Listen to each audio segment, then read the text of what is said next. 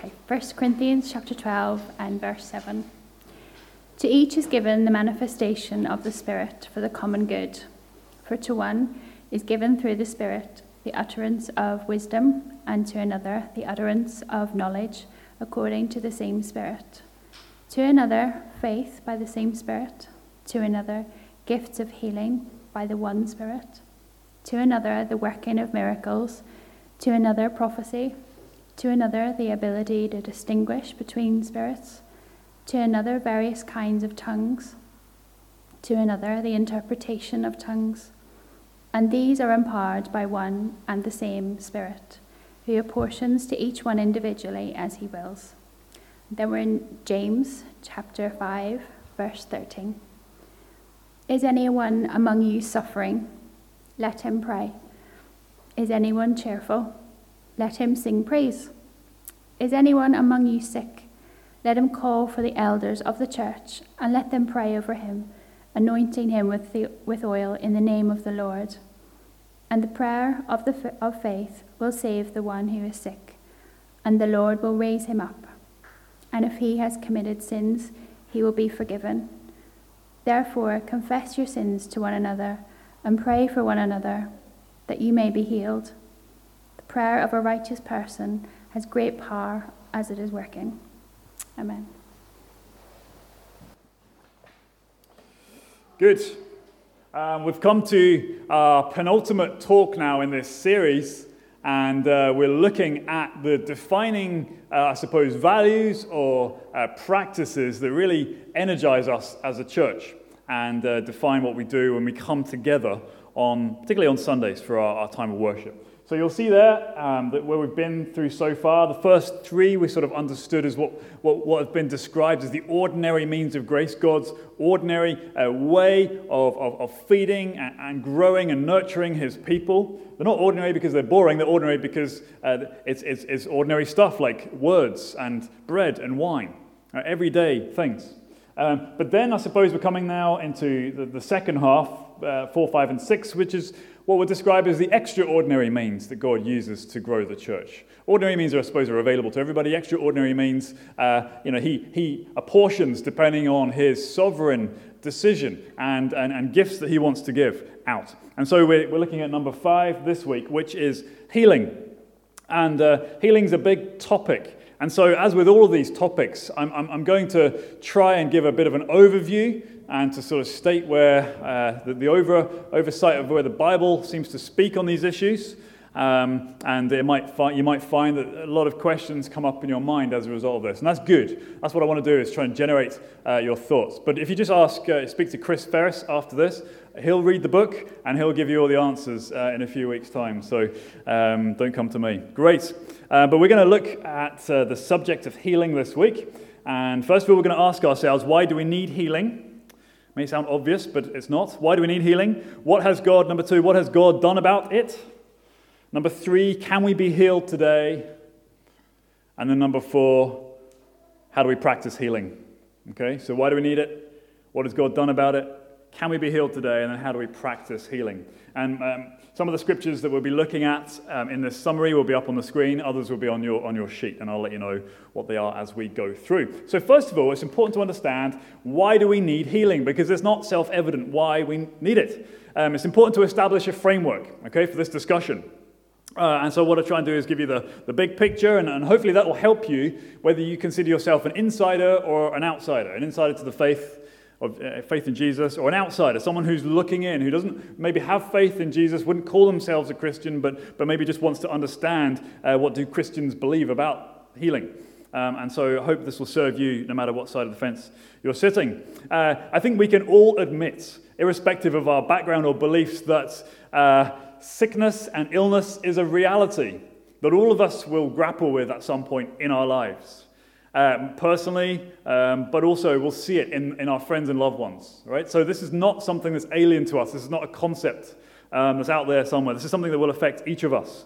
But how do we explain why sickness and illness and eventually death, why is it there? How do we explain why it's there? And how do we explain what we should do about it? All right, so most of us will accept that there is a need for help, there is a need for medicine, there is a need for treatment and all the rest of it, but few people ask why it's there in the first place. Sickness and illness, as we know, is a grim reality of life, right? It's an unacceptable intrusion on the life that we love to live, and for many people, it terminates in a devastating experience of death and sorrow. But have you ever stopped to think why you feel like that? You know, why do you feel devastation? Why do you feel pain? Why do you feel a sense of loss? Where does that come from? You know, if we're as human beings, if we've been around for thousands of years, why have we not sort of evolved to simply accept that sickness and healing is just a thing and feel nothing? Why is it that we each carry this deep pain, this deep loss? Well, what I want to do in this first point really is to try and sketch a biblical framework of why there is sickness and why we need healing. And what I'm doing is leaning on the Judeo-Christian understanding. And I say Judeo-Christian because at the start it all began as God's interaction with the people that we've come to know as the Jews, the people of Israel, and then subsequently that has been through Jesus and through followers of Jesus extended into the church. But the Judeo-Christian culture or Judeo-Christian understanding begins by this: the universe was created by God and for God. That's where it all begins. The universe was created by God, for God, and humanity was made in His image. All right, we've said this multiple times here at Foundation Church. Human beings are created in the image of God, by God, and for His glory. And as such, to be created in the image of something or someone means that you resemble the one who did the creating. So there's something about us as human beings, irrespective of what we look like and where we're from and what tribe we're a part of, there is something about each human being that resembles their Creator God in the way that, perhaps in the way they look, in the way they behave, in the way they think, something or other. And our calling was to reflect God's goodness, reflect His glory, I suppose, to the rest of the created order. All right. So the animals, the trees, the mountains, one another, we're to reflect God's glory. We're to rule as kings. That's what we were originally created to do. But as the early chapters of Genesis remind us through this sort of narrative story language, it shows us that that perfect plan, I suppose, that perfect realm didn't last for long. Because we read that humanity fell in Genesis chapter 3. Our first parents disobeyed God. They denied Him. They denied His word, denied His character. They chose their own glory over His. They thought they knew better. They used their influence to build a name for themselves and not a name for God. And everything after that fell apart. When they chose to go against God, that destroyed this perfect balance that God had set up and created, this harmony between people and within people and between people and God, most importantly. That which God created was originally beautiful, and we made it ugly. We messed it up. And when all this came to light in the garden, and God realized what our first parents had done, God spoke. And He said to them that there will be consequences for your decisions. And God spoke to Adam, the first man, and He said, because you've listened to a lie, and you've done what I told you not to do, cursed is the ground because of you. In pain, you're going to eat from it all the days of your life. You're going to sweat. You're going to work. You're not going to get much from the ground until eventually one day you will return to the dust, because you are dust, and to dust you shall return. Frustration, sweat, work, pain, toil, and eventually you're going back to the dust because that's where you started. And so ever since then, ever since that moment when they turned their backs on God, our bodies have borne the consequences of that fatal decision. All of us will return at one point or other back to the dust.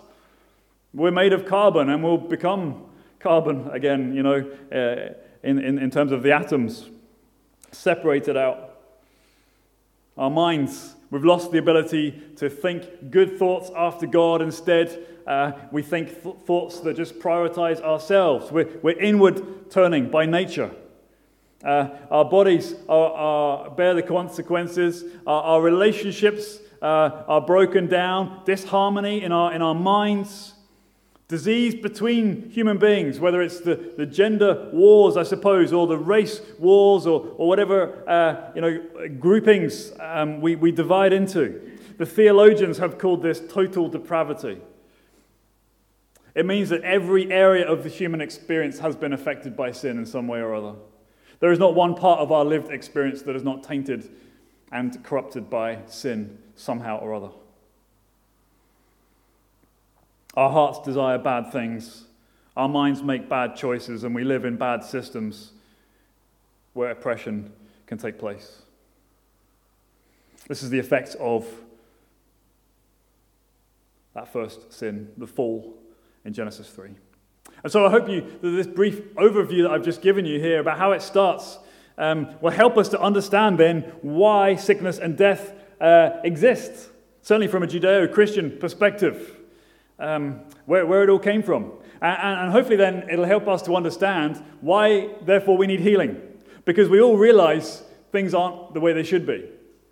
And the Bible gives us this framework in which to understand that better.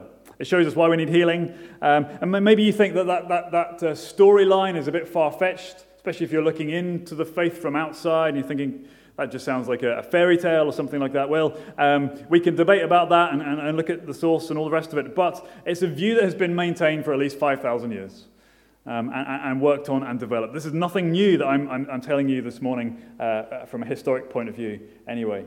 And that attitude towards sin and brokenness and then God's response to that in a few moments has really underpinned our Western society's pursuit of ending sickness or helping suffering and caring, whether that's through the building of hospitals or the development of medicines and any way that we can alleviate suffering. It was churches, it was Christians that were at the forefront of those movements in history. Certainly in our secular society in the West, we've forgotten why we hate sickness. We've forgotten why we mourn death. We've forgotten where we've come from. Our secular society will say, well, if there's nothing out there, if there's nothing beyond the grave, then why should we feel bad about sickness? Why should we think suffering is intolerable? Because if there's nothing out there, then how we feel about sickness and suffering is just irrelevant at the end of the day. It means nothing. But this biblical worldview here that we're just sketching out hopefully gives us a rational framework in which to understand where sickness and suffering comes from. Okay? So why do we need healing? We need it because we are fallen from that original perfect picture. So secondly then, what has God done about it? What has God done to interact and to reverse, I suppose, this devastating issue that our first parents caused? Well, from the outset, God didn't actually need to do anything. We need to be clear about that. He wasn't sort of compelled to do this from anything outside of himself. No other force told him to do anything. He was completely free to choose. He was free, in theory, to leave us, to destroy ourselves and the world. And it wouldn't have taken long if he had just stood back and let us, hack ourselves to pieces. That's what we would have done. But God chose otherwise, for no other reason than because he chose, because he loves and he chose. He chose to step in, he chose to save, right? He chose to rescue us from the disaster that was unfolding. He chose to rescue ourselves from ourselves. He chose to heal. See, in that framework we've just been thinking about, we've seen God as the creator, and we've seen God as the judge who pronounces the curse. But that's not all we see about God. In fact, we see that God says quite clearly, I'm not done yet. I'm not done with my people. I'm not done with my creation. There's a great verse in Exodus 15. I think it's going to come up on the screen behind me. There it is. Good. Let me read it for you before we explain it. If you will diligently, this is God speaking to his people, right? If you will diligently listen to the voice of the Lord your God and do what is right in his eyes, repeats it again, if you give ear to his commandments and keep all of his statutes, I will put none of the diseases on you that I put on the Egyptians, for I am the Lord your healer. I'm the Lord your healer. What he's saying here is, if you listen to me, if you obey me, if you trust me, if you follow me, then I will remove the curse. I will heal you. Because I am the Lord your healer. The Hebrew there is Yahweh Rapha. The Lord your healer. It's the second time, we were learning in the advanced theology course a week or so ago. It's the second time that God actually names himself. He gives his personal name to his people. And the second time that he chooses to name himself, he says, I'm the healer. So key it is to God's character and who he is. I'm the God who heals. It's who he is. And right there, is there not a hope that starts to flood into an otherwise dark scenario? You know, a chink of hope comes as the curtains open a little bit. Because right there, God states his plan of healing and restoration. He reveals himself as the God who heals. He effectively says to his people over generation after generation, he says, I'm going to undo the curse that you have brought on yourself. I'm going to bring you life instead of the death that you have brought on yourself. I'm going to restore you. I'm going to heal you. I don't want my creation to be dominated by the kingdom of darkness and death and sin. My kingdom is going to be a kingdom of life and favor and blessing. And so the rest of the Bible from Genesis 3 onwards, God is establishing this kingdom that he started in Eden, in the garden. And one day he plans to fill the entire earth with his kingdom. The whole earth will be filled with the glory of the knowledge of the glory of God. And that will include his healing power. I'm going to give you, he says, a bright and wonderful and unimaginably spectacular future. The thing that I began in the garden, I will carry it on to completion, says God through the scripture. My kingdom shall come on earth as it is in heaven.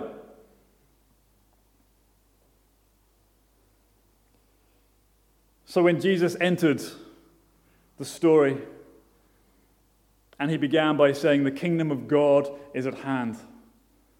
Repent and believe the gospel. Can you just imagine the excitement, the tinge of hope that starts to bleed into the people who walk in darkness? It's no surprise, is it, that on Jesus' first day, after he'd kicked off his ministry and said, right, the kingdom of heaven's among you, it's no surprise what he did. He healed people. Right? His first miracle in the Gospel of Mark, we've seen this as a church, his first miracle was that he healed a man with an unclean spirit. And then he healed Simon Peter's mother-in-law who had a fever. And he left her immediately. And then it says in verse 32 of Mark chapter 1, that evening, have I put it up? I'm not sure. Yeah, that evening at sunset, they, that is the town, brought to him all who were sick or oppressed by demons, and the whole city was gathered together at the door, and he healed many who were sick with various diseases and cast out many demons. And as the Gospel of Mark progresses, and we've seen this as a church over the months, we've been looking at it. Jesus heals the lepers, right? He heals the paralyzed. He heals the disabled. He heals those who are deaf, who are blind, who are oppressed by demons, those who have seizures, the woman who is afflicted with bleeding for 12 years. He heals psychosocial healing. He heals the outcast. He even raised a girl from the dead. And yes, these things show that Jesus has power. There's power in the name of Jesus. Yes, they gained him a hearing for his preaching so that people could hear the gospel and be saved. But what Jesus is doing in healing, the healing itself, is that he is showing that the kingdom of God is coming. And this is what it looks like. It's a place of restoration when God reigns. Darkness is terrified. It is swept away. Instead, it is the place of wholeness and healing and restoration. I am the Lord, your healer. That's what Jesus was saying through his actions, healing these people time and time and time again. Of course, we know from reading further on in the Gospel of Mark that Jesus was on a deeper mission. He was on a very deep mission. Not just to come and provide physical healing, as wonderful and glorious as that is. Jesus came to provide total healing. He died on a cross. And in so doing, he took sin with him. He took corruption with him. He took mess with him. Your sin, your corruption, your mess. And he took it down to the grave. All right, he buried that stuff forever. And then he rose again.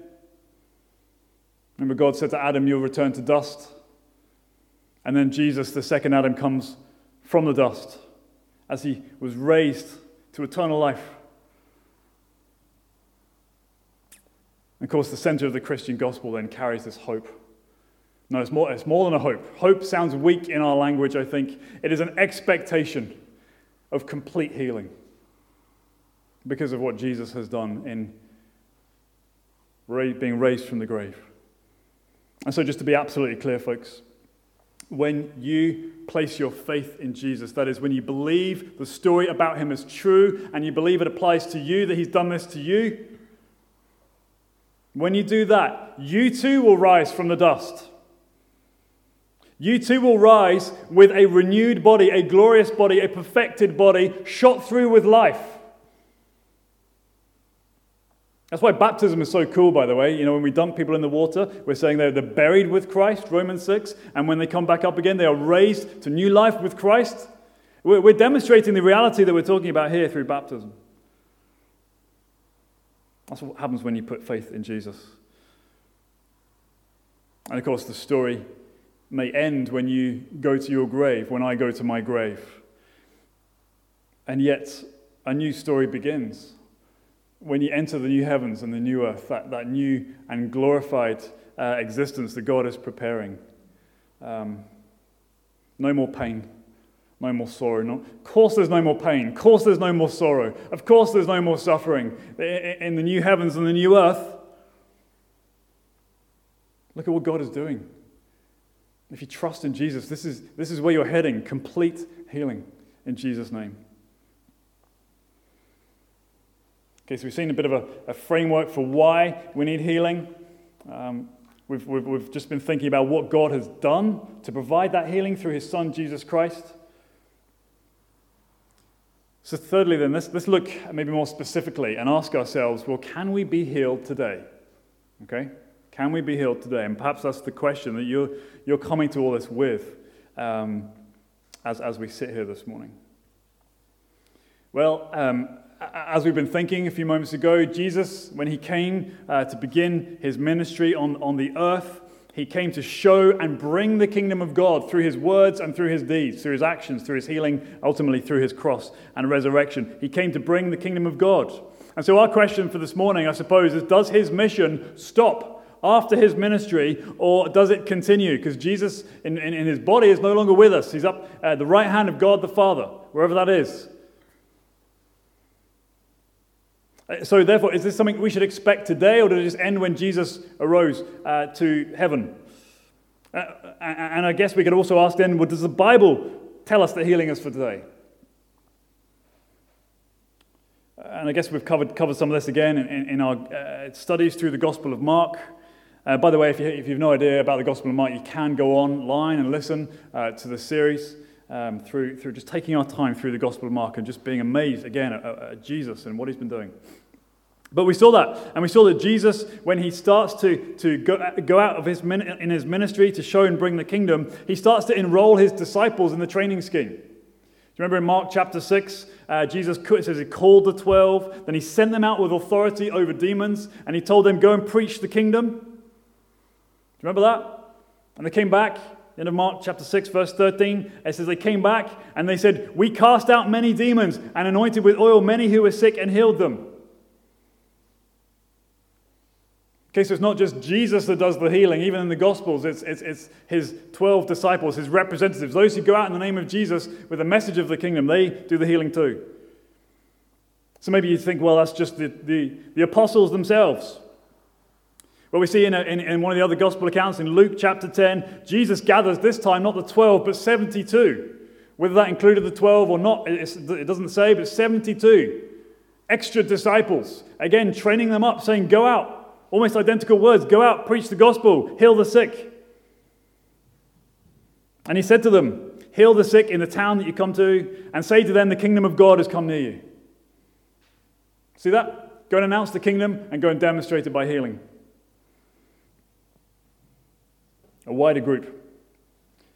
But maybe all this stopped after the time of Jesus and the disciples. Maybe that's what you think.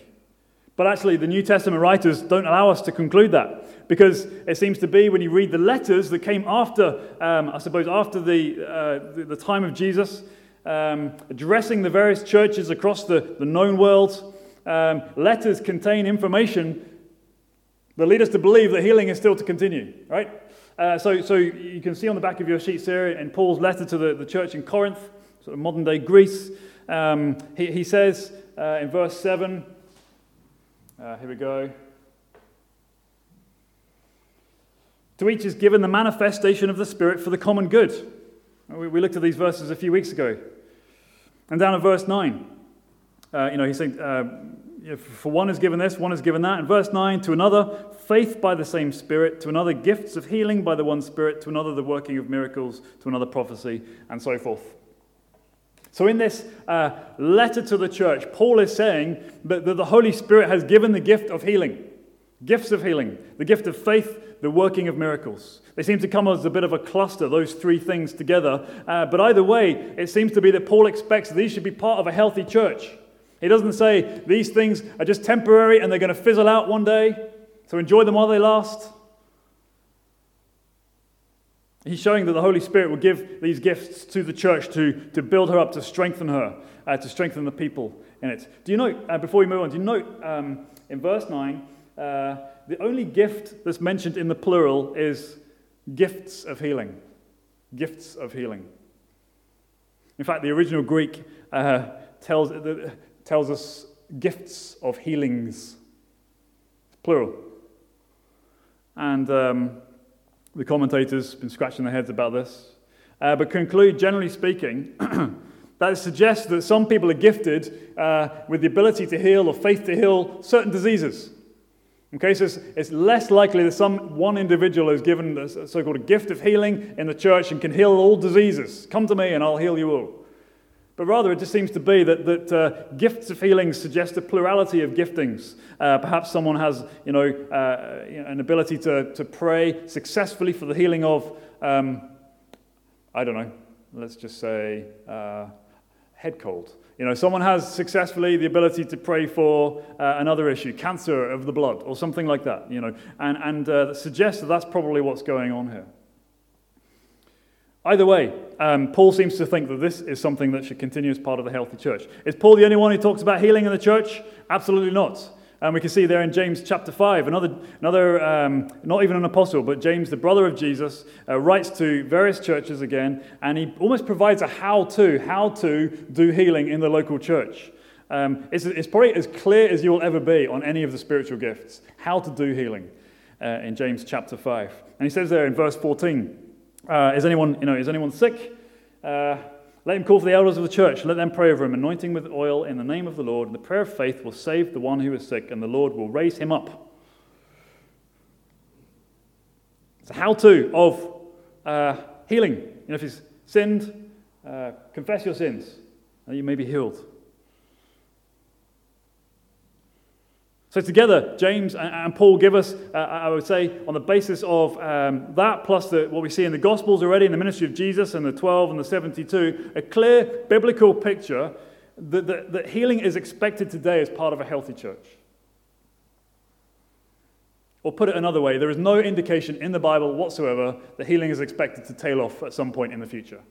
That those of us here in the 21st century, but of course, that was then, this is now. There is no indication whatsoever that is the case. You won't find it.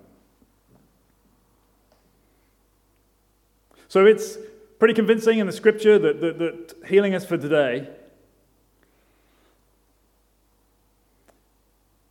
It's worth to mention, I think, and just again to be honest with one another here, that many people do struggle, don't they, with the idea of healing. I do. Struggle to believe that healing still works today. Or it might work for other people in certain types of churches, but not for us, not for me, not in my experience. Even if the Bible seems fairly clear on this issue, and I think it does, very clear. We've sometimes associated healing and healing practices with eccentric behavior within certain, fringe parts of the church, I suppose. Various excesses, and maybe as a result, you've kind of dialed back on what you think should be happening. That's for those kind of Christians, Maybe for you it's more personal, even more personal. Perhaps you have prayed for healing for yourself or for someone else that you love and care for, and that healing has not come. And maybe you have even prayed over a prolonged period of time, and it didn't work. It didn't go away. Or maybe, worse still, the person ended up dying. And so you feel let down by God as a result. Disappointed. Your faith has been robbed. Full of dismay. Maybe you just feel stupid forever hoping that kind of thing would happen in the first place. And so for you, the idea of praying for healing and expecting healing is almost too painful.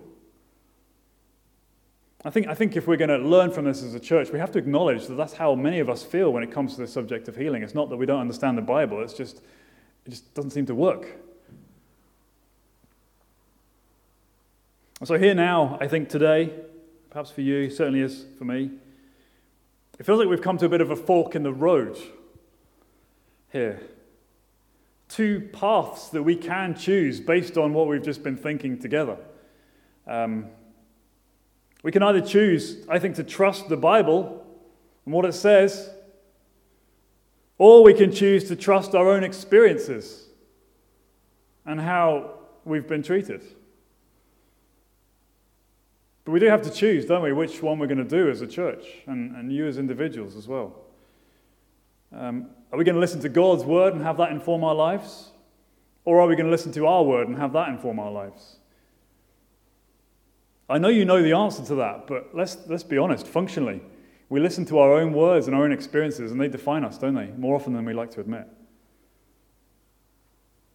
So here's my challenge to us as a community on mission, seeking to come under the Word of God and listen to it. Let's allow the Word of God, when it comes to healing, to set the pace here. Even if it's different to our own experience, even if it seems at variance to how we think things should be. Let's allow God's word this morning to shape and explain our experiences rather than our experiences shaping and explaining God's word. Otherwise, the Bible just becomes a little helpful tool in our hands that we could just bring out when it works for us. But it does not become God's authoritative means of speaking His word to us. So are we going to listen to God's word this morning? Because if we attune our ears to hear His voice, then we will start to experience His love and His compassion and His tenderness. And when we listen to Him, He will say to you, I am Yahweh Rapha. I am the Lord your healer. Don't you know me? It's what I do. It's what I've done through my Son. So choose to believe that and not your experiences, as real as they are and painful as they may be. Choose to believe God first of all. Choose to believe that the grave is empty. Choose to believe that the Lord Jesus is resurrected in a glorified body, giving proof to God's healing power. Choose to believe that everyone who trusts in Jesus will one day be completely free, completely healed. And so this side of heaven, we might experience total healing. It is available to us. This side of heaven, we might experience a partial or a temporary healing. But this side of heaven, we can experience a substantial healing. Okay? And I'm talking about a real healing, not a made-up feeling in your mind somewhere, but real healing in your body. It is possible. I've spoken to people for whom this has happened. I've read of these things. You might experience real and substantial healing in your mind. Real and substantial healing in your relationships. God knows they need healing as much as our physical symptoms. So let's choose this morning to trust his ways, trust his timing, trust his promises, and then act accordingly. Nicky Gumbel in the Alpha course that we've done as a church said if you never pray for healing, no one will be healed. But if you start praying for healing, some people will be healed. You don't have because you don't ask, says Jesus. So can we be healed today? The answer is yes. Substantially, maybe even totally.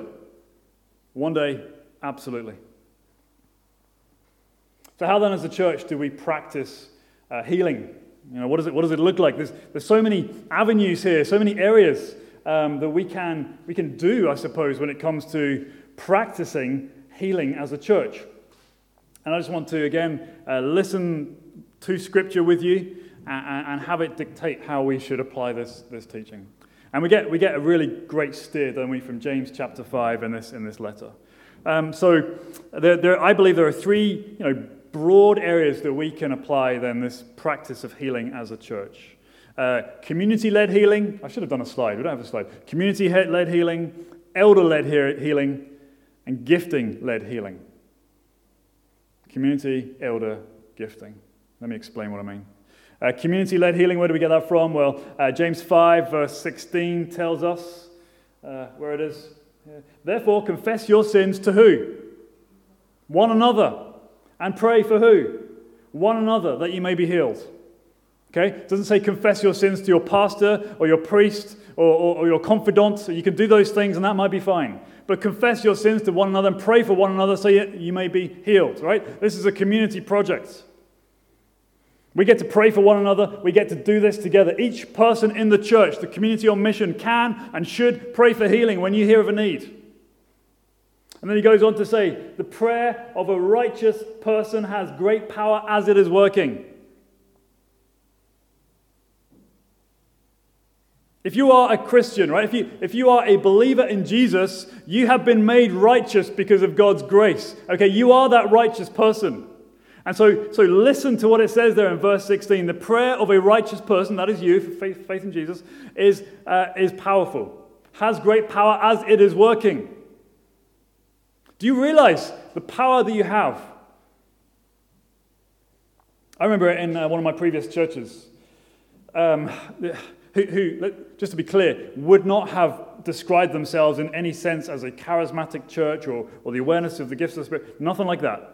But in one of my previous churches, there was a very tense and shocking incident that happened where a young girl, she's probably 7 or 8 years of age, previously fit and well, a middle child of 3, was suddenly contracted what we describe as an upper respiratory tract infection, a bit of a bad cold sort of thing, viral, what have you.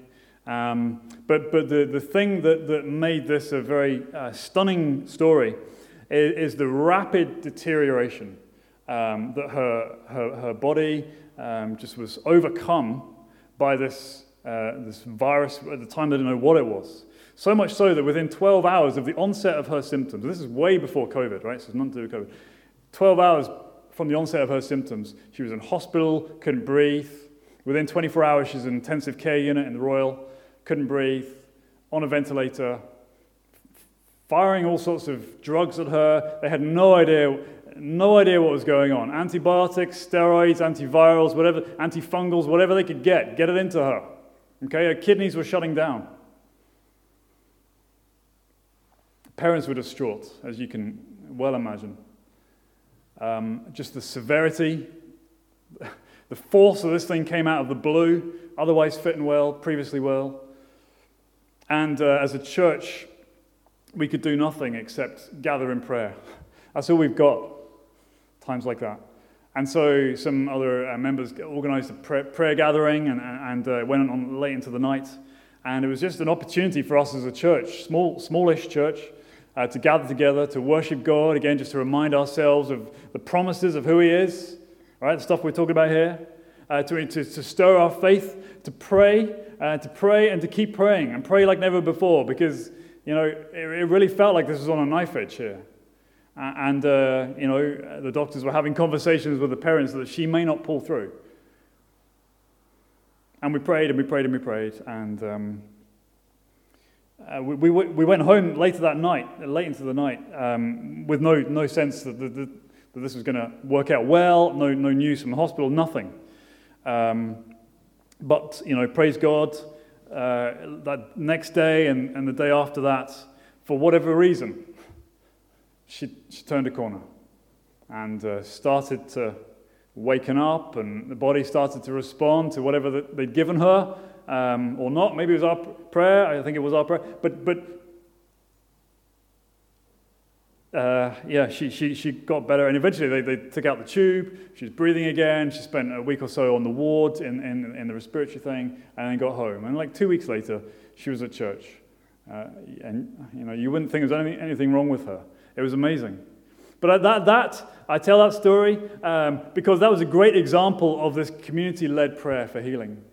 We were leaning on the promises of God and reminding ourselves of who He is, and we have nothing except faith and prayer. And God, I fully believe, answered our prayers. And to the surprise of all concerned, she turned a corner and is now a normal, healthy child, doing great. Praise God.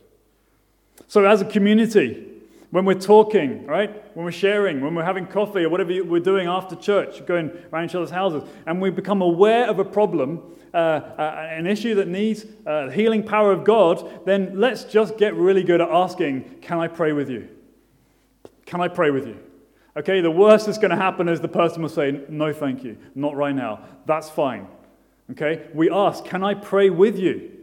Or if you are aware in your interactions with other people that you're the one who's saying that things aren't great, that you're struggling with this issue, this disease, this pain, this mental struggle, whatever it happens to be, even a relational issue, let's get really good and be okay with saying, can you pray with me? It's hard to pray on your own when you're suffering. That's why God gives us one another. Can you pray with me? And just do it there and then. Please, just don't go home and start thinking about it. If you miss a trick, that's okay. You can go home and phone the person up. That's fine. Totally works. But let's just get really good at hearing when there's an issue there and just saying, look, let's pray. Can I pray with you? And so we can pray one-to-one. And that's just a wonderful way of blessing one another. Sometimes it might be appropriate to say, look, hey, can I bring someone else into this prayer, into the mix? Can so-and-so come and join with us? I'd love for them to pray with us. Is that okay?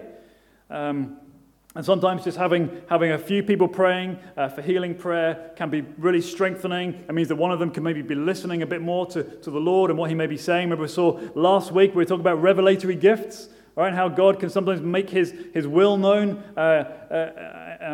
in a sudden and impactful way. And maybe that can happen as we're praying. We're praying for healing. The prayer of faith, it says, will save the one who is sick. So let's listen and maybe weigh and share. If we think God is maybe speaking or encouraging us or comforting us with a scripture or something during that healing prayer, then just say, look, I think the Lord is just wants to encourage you with this scripture here or this picture I've just received. I just want to encourage you with this or what have you. This builds our faith, folks, right? It's cumulative. The more that we do this, the more easy and natural it becomes for each of us. So community-led prayer, something we all do through the righteousness of Christ. Okay, number 2, elder-led healing. Sorry, community-led healing, elder-led healing. We get that from James 5, verse 13 and 14. Is anyone among you suffering? Let him pray. Is anyone cheerful? Let him sing praise. Praise is just prayers set to music, right? And number 4, verse 14, is anyone among you sick? Let him call for the elders of the church. Let them pray over him, anointing him with oil in the name of the Lord. Right? Elder-led prayer. It suggests from the way this verse is constructed that the sick person is too sick to move, too sick to get to church, calling for the elders to come and pray over them, too infirm, maybe unable to attend the gathering, too weak to pray, that type of thing. Not exactly sure, but there is a calling, isn't there, that's taking place. And anointing as well, anointing with oil. James doesn't tell us what that's for or what that achieves. We see the disciples doing something similar in Mark 6:13. When they went out, they anointed with oil and healed many people. And probably some sort of priestly act, marking this individual out for special attention from the Lord.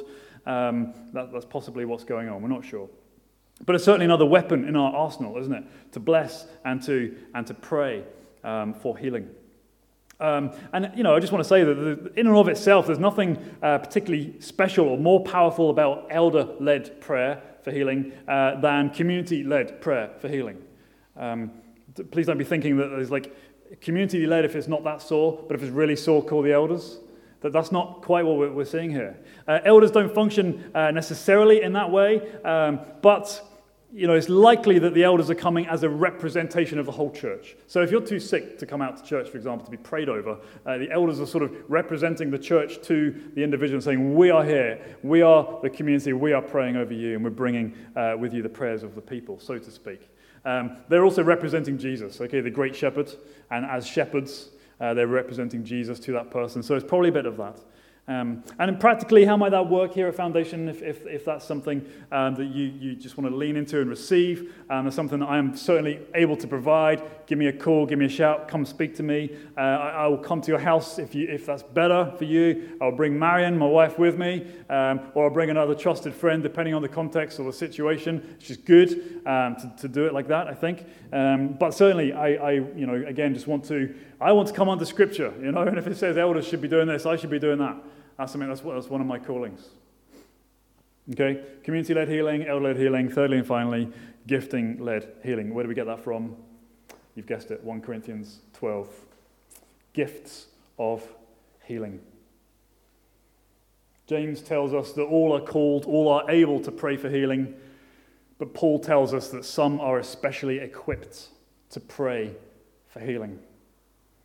Okay, some are especially empowered to do that. Maybe that's you.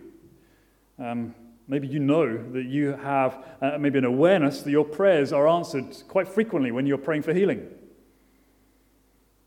Maybe that's something that the Lord has gifted you with.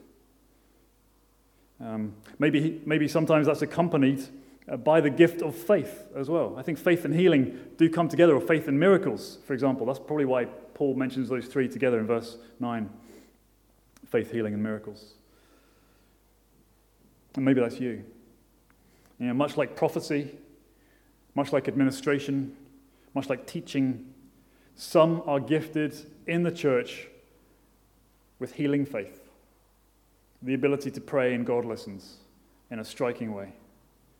And so if that's you, if that's your gifting, let me first of all say, keep praying, don't stop, keep using your gift, we need you.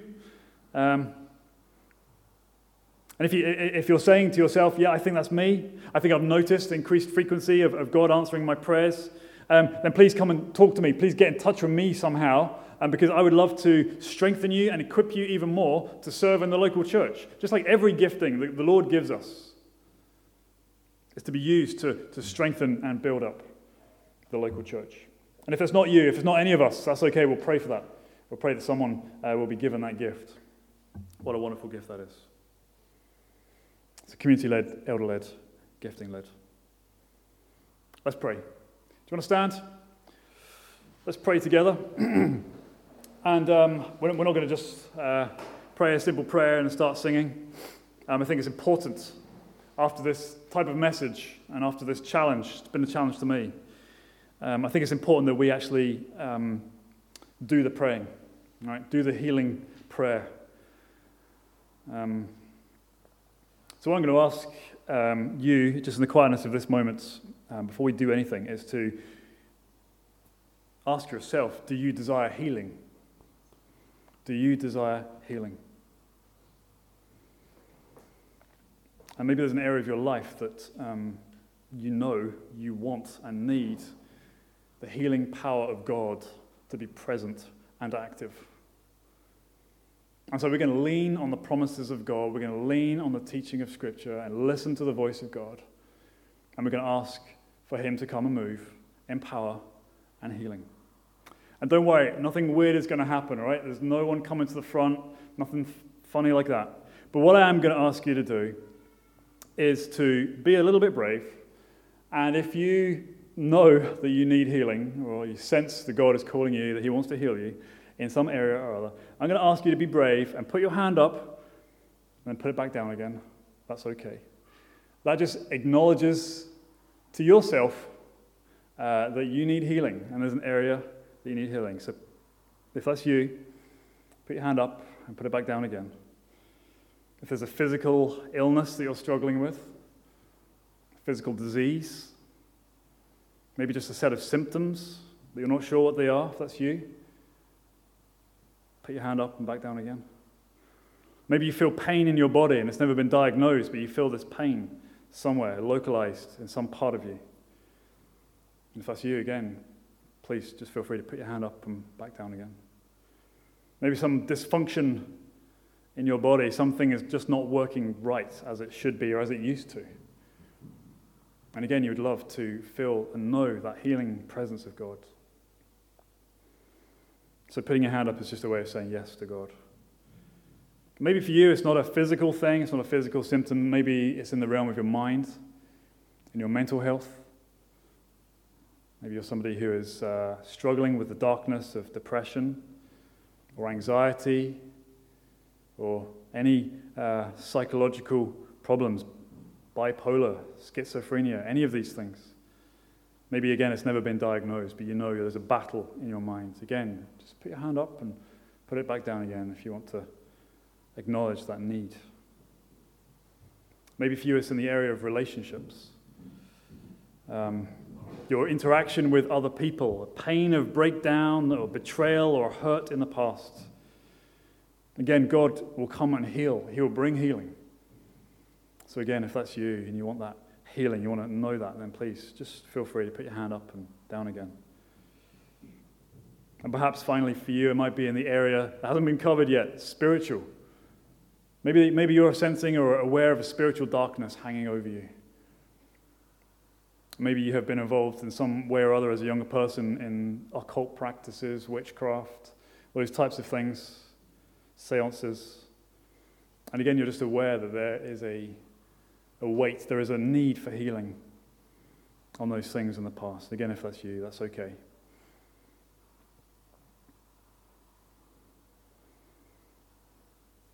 To those of you who have registered that you're desiring the healing power of God, well done. And if that's you and you just didn't feel comfortable putting your hand up again, that's totally okay. And we're going to pray just now. And we're going to ask for God, our healer, to come and bring healing power to us as a church. So let's pray.